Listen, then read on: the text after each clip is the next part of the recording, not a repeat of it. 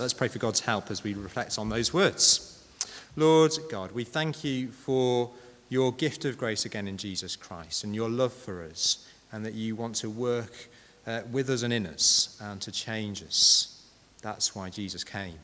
Help us to be changed now and as we go forwards for the rest of our lives. As we look at these words, help me, help us all to hear your voice and know your love. Amen. Look, think about the town that we live in. Whether you might live in Jarrow, you might live in Hebburn, you might live somewhere else. What does your town need? What jobs does it need? What kind of workers does your town need to have? Maybe it's got those workers already. Maybe your town needs teachers and staff in the schools. Maybe it needs more doctors or more police. It's hard to know where in Hebburn the police are. They used to be, I remember when we moved here, they used to be in the police station, still there, then in the hub. I think they're now in the fire station. But yeah, where do you find a policeman these days? It's not easy sometimes. The fire service, we've still got that nearby. But we also need other things, don't we? We need shopkeepers. People need to buy things to eat and things that they need. Shopkeepers, we need banks. I mean, it's a bit sad, isn't it, when a bank closes down? Where do you go to cash a cheque or anything like that? We need tradespeople, don't we? People with skills. We need builders and plumbers. We need people to collect the rubbish. We need all kinds of people, don't we? We even say this slightly hesitantly. We need politicians. we need people to represent us and to make decisions. And boy, do we need some good people who will get together and work things out, don't we? Because we're in a bit of a mess there. We need businesses, don't we? Who can employ people, whether it's manufacturing or whatever. We need all kinds of jobs. But look down with me at verse 5. If you've got a Bible open, it may appear on the screen as well. Verse 5. And look what job is required here in this verse. Paul is writing to Titus. This is what he says. The reason I left you, Titus, in Crete was that you might put in order what was left unfinished and appoint elders in every town, as I directed you. In other words, the answer Paul says is, what does every town need? It needs church leaders. Church leaders. Now, disclaimer at this point, I'm obviously, in a sense, a church leader. And this passage is about church leaders. I'm determined to not make this sermon about me. There's nothing worse than the preacher preaching about themselves. But actually about church leaders generally. Part of the reason for me to do that, apart from being good practice, is that Paul says, if you notice very carefully, he says, appoint elders. It's a plural, more than one. Elders. There's more than one leader meant to be in these churches. More than one. So yes, it might be about clergy, but you could extend this passage to anyone who has a leadership role. And I'm looking around the room, and there's a lot of people in leadership roles here. Whether you preach, or whether you lead a home group, or you lead the children's groups, and a lot of them have gone to their groups to do that this morning. Whether you're having relief from that being in here as well. Or if you're a church warden, or we could think more widely about bishops, we could think about all kinds of people who are in some sort of leadership role. Could be to do with the music, could be to do with leading our prayers, leading our Bible reading, as Benjamin did this morning. There's all kinds of roles of leadership. And of course, it gets more acute the more kind of the overall the responsibility is. So a vicar would be the acute end of things. But whatever a church calls its leaders, whether it calls it a pastor or an elders or vicars, I'm just going to catch all of those ideas in the term church leader. Church leaders. And Paul says in verse 5, every town needs good church leaders. Why is that? It's because every town needs a good church. Paul says that is the number one thing Jesus wants. He wants good churches to be all over the world, in every town. In fact, Jesus said, it is the church that shines as the light of the hope of the gospel to the world. Now, that is a vision that we at St. John's have bought into, the PCC have bought into that. We want to be a better church here at St. John's. And please, as a side, tell me if you think we can do things better. I'm sure we can. I know we can. If you've got ideas about how, please tell me. If you think I can do what I'm doing better, please tell me. There's no use telling someone else. I won't know unless you tell me. And I'd love to hear. I know I'm not perfect. Please tell me. Talk to me. But we don't just want St. John's to be a better church. We want good churches to be everywhere. So what we're doing as a church, and we bought into this vision, is we are talking to other churches in the region and wanting more stronger churches to exist here. A church that is good with a good leader. Why does that Why is that necessary? Well, Paul writes to Titus. He says, I've left you in Crete, not for a holiday. I know some of you have been there on holiday. Nice beaches and all. Not for a holiday, but because Jesus wants people to be saved. More than he wants people to have a nice holiday, he wants people to be saved, to be forgiven, to have eternal life. He wants them to be saved from sin that leads to death. He wants to save them from that death. And Jesus wants people to know the truth. This good news that he died to save them, forgive them. He wants people to know that and to have their lives transformed. It is the truth that leads to godliness, isn't it? The grace of God teaches us to say no to ungodliness and to live godly lives, as we've been saying this morning. So what's best for a town? What will transform a town from being a place of deprivation or a dangerous place to walk around the streets at night to a place of peace where everyone is thriving? It is the gospel of Jesus Christ. That is the answer to the great problems of our society. That is why we're disunity, because the gospel is not believed in our nation. And the gospel needs to be proclaimed. What do you need for that? You need good, strong gospel churches. Communities of faith like this one, which we aspire to be, where people love each other even though we fall out. Yeah, well, that happens. We love each other. We forgive one another because of the gospel. And that shines out to the community and says, look, there's hope. There's a different way of living, not living in anger and frustration and bitterness, but living in peace and forgiveness with God and with each other that shines hope to the wider world. And Paul says to have churches like that, you need good leaders, gospel leaders. Verse 5, the reason I left you, Titus, in Crete was that you might put in order what was left unfinished. It's unfinished work for Crete and for Titus. You need to appoint elders, leaders in every town. That's what I've told you to do already. I directed you to do so. And Paul goes on in the following words to point out two aspects of what makes a leader a good leader for churches. A leader that will help a church transform the way they are, that will have a positive effect on people's eternal destiny. And then what are these two marks? The first is this: we need church leaders who live godly lives. We need leaders who live godly lives in churches. Want to know whether a church leader might be godly? How do we know? Paul says, look at their private life. Verse 6, an elder must be blameless, faithful to his wife, a man whose children believe and are not open to the charge of being wild and disobedient. Never has a verse made me tremble as much as that. Now, blameless here, just to go through these words, an elder must be blameless. It does not mean perfection, but it does mean someone who lives a life that is marked by holiness, a life that is not marked by willful, deliberate, flagrant sin, but someone who is striving to live a life of innocence. Now, none of us do that perfectly. Paul would say in 1 Timothy to another church leader, it's not about perfection, but progress. And how do we see this in their private life? Well, they're committed to faithful marriage, faithful to his wife. Now, this passage assumes the leader will be a man. I'm not going to go into the issue today of whether it should be men. What about women? Other passages speak more on that. But leaving gender aside, just for today, this person is someone who keeps their marriage vows. They're not someone who sleeps around or even is flirting with anyone of the opposite sex. Literally, as it reads, a one-woman man. That's how it reads, not in serial relationships. And their children, assuming they have children, must be believing too. That's what it says. Their children believe.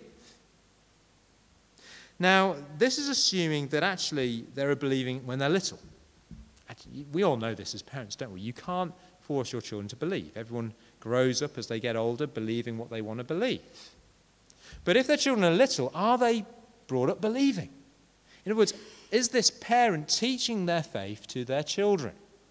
Because if they're not teaching their faith to their children, well, what will make them teach their faith to anyone else?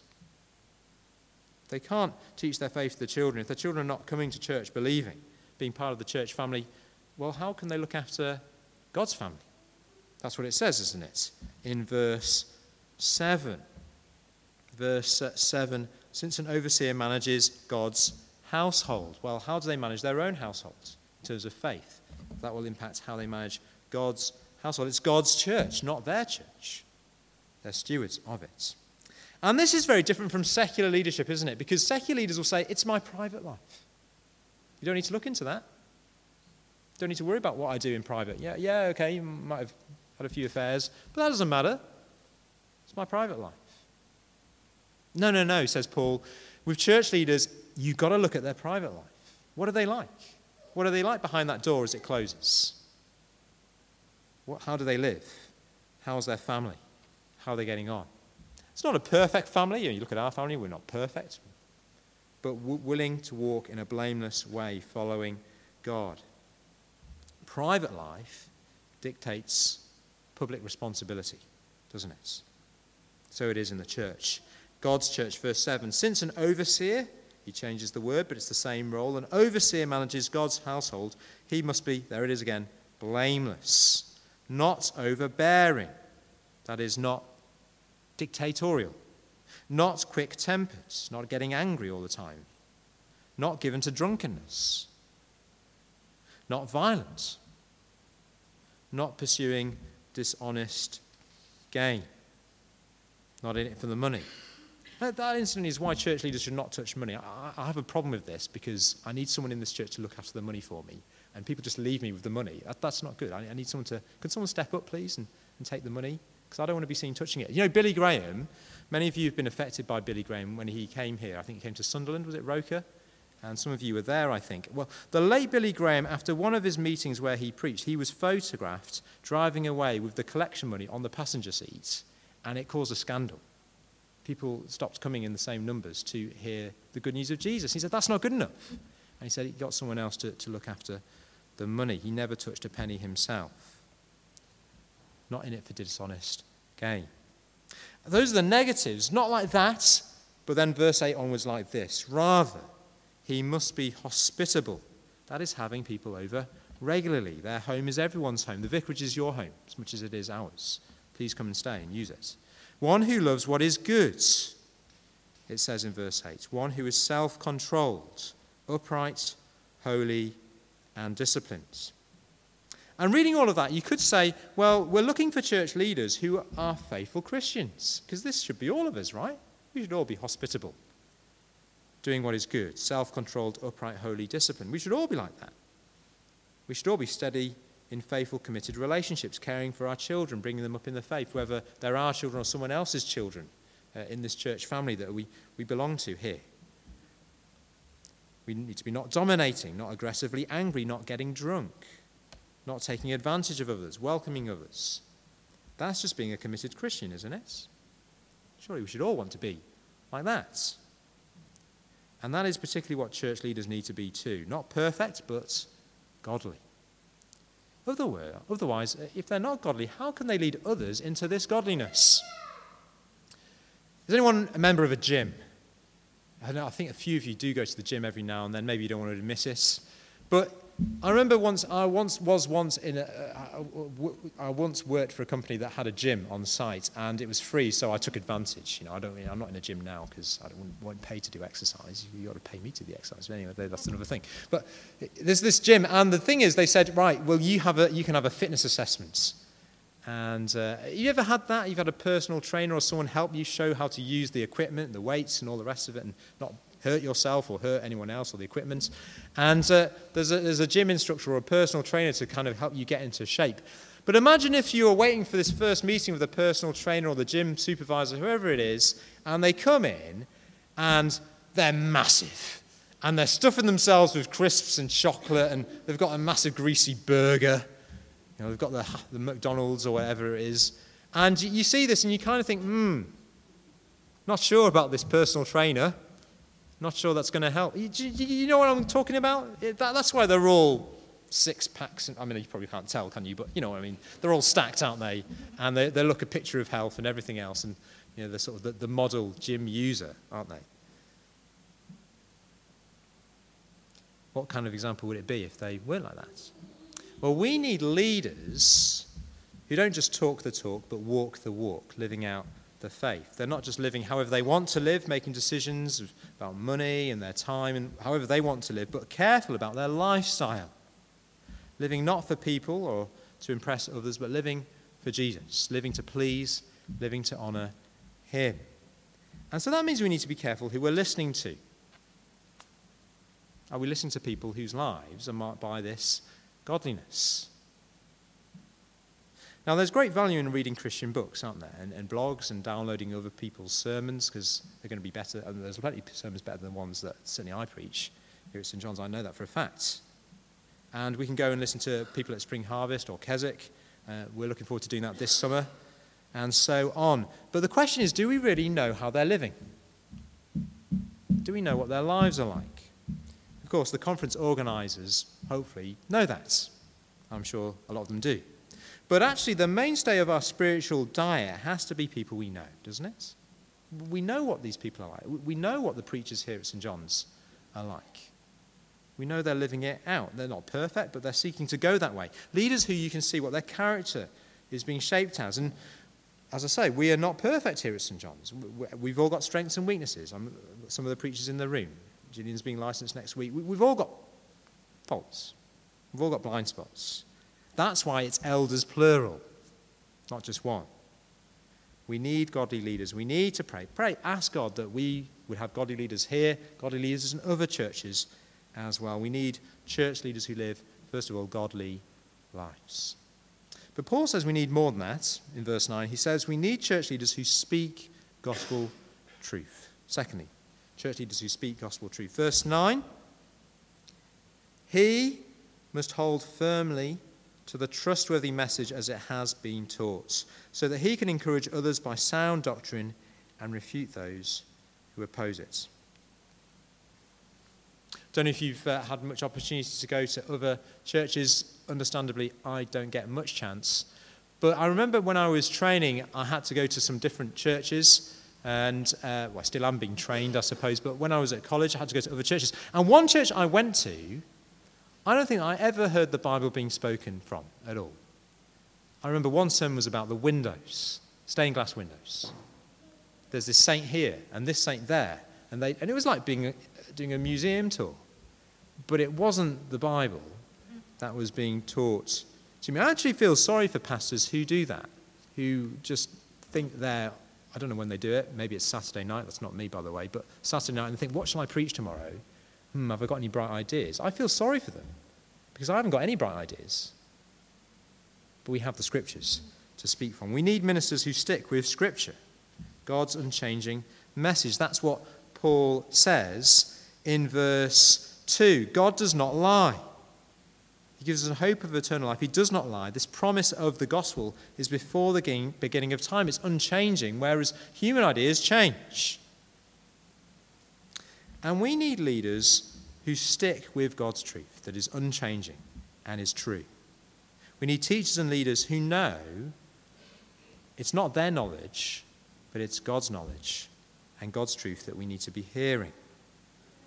It's why I'm glad that our Bishop Paul, one of the questions at the interview was, what conferences do you go on? I'm going on one tomorrow. I go on that because I don't know everything.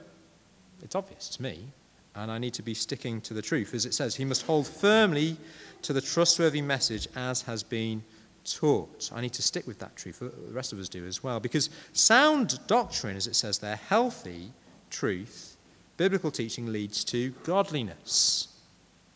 Christ crucified, his death, dying love for us, for our sin, motivates us to live godly lives, doesn't it?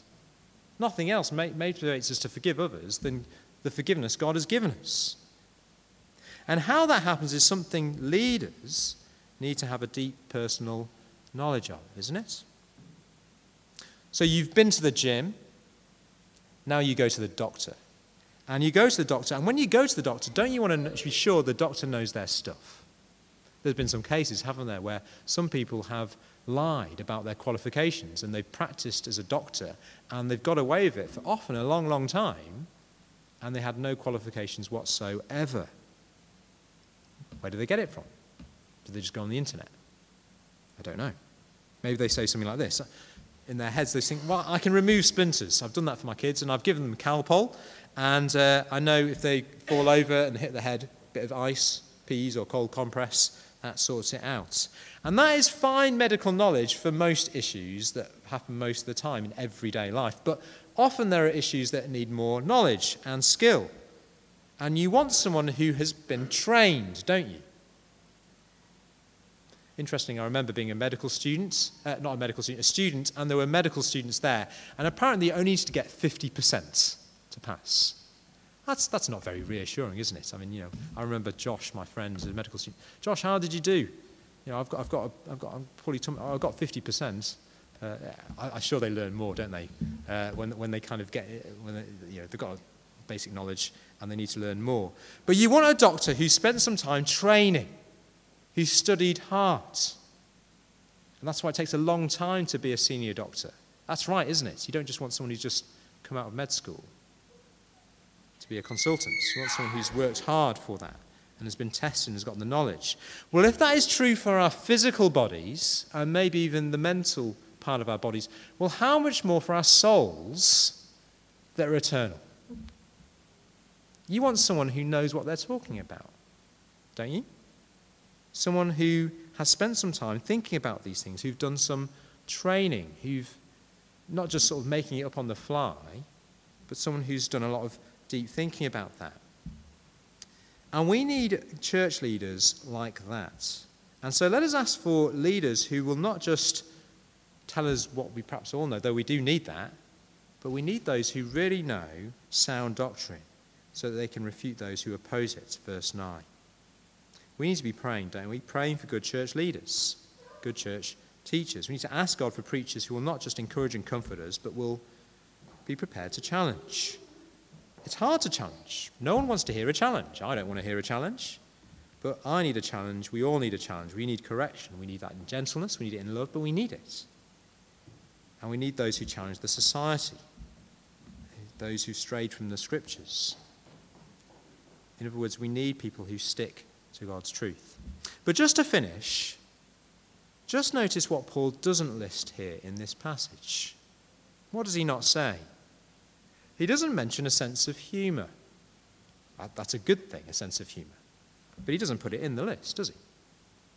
He doesn't talk about their clothing. Doesn't talk about their appearance or their complexion or their age. Now, there are other lists that Paul gives for church leaders.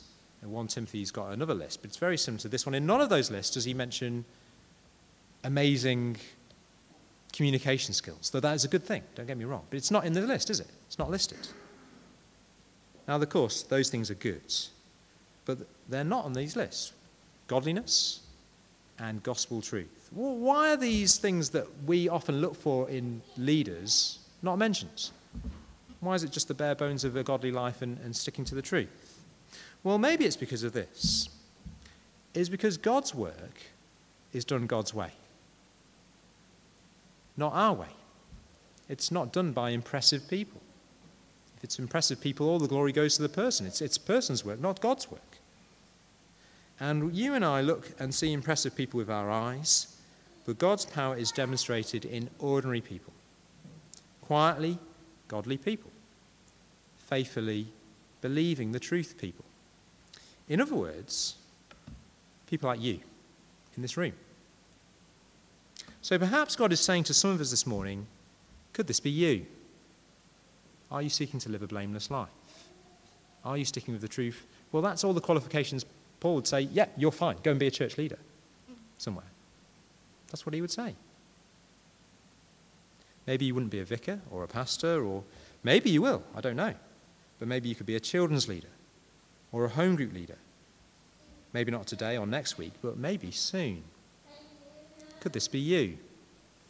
I said at the earlier service, Moses was 80 when he started. Most of you are under 80. Moses was 120 when he finished. You're all under 120, I think. Could this be you?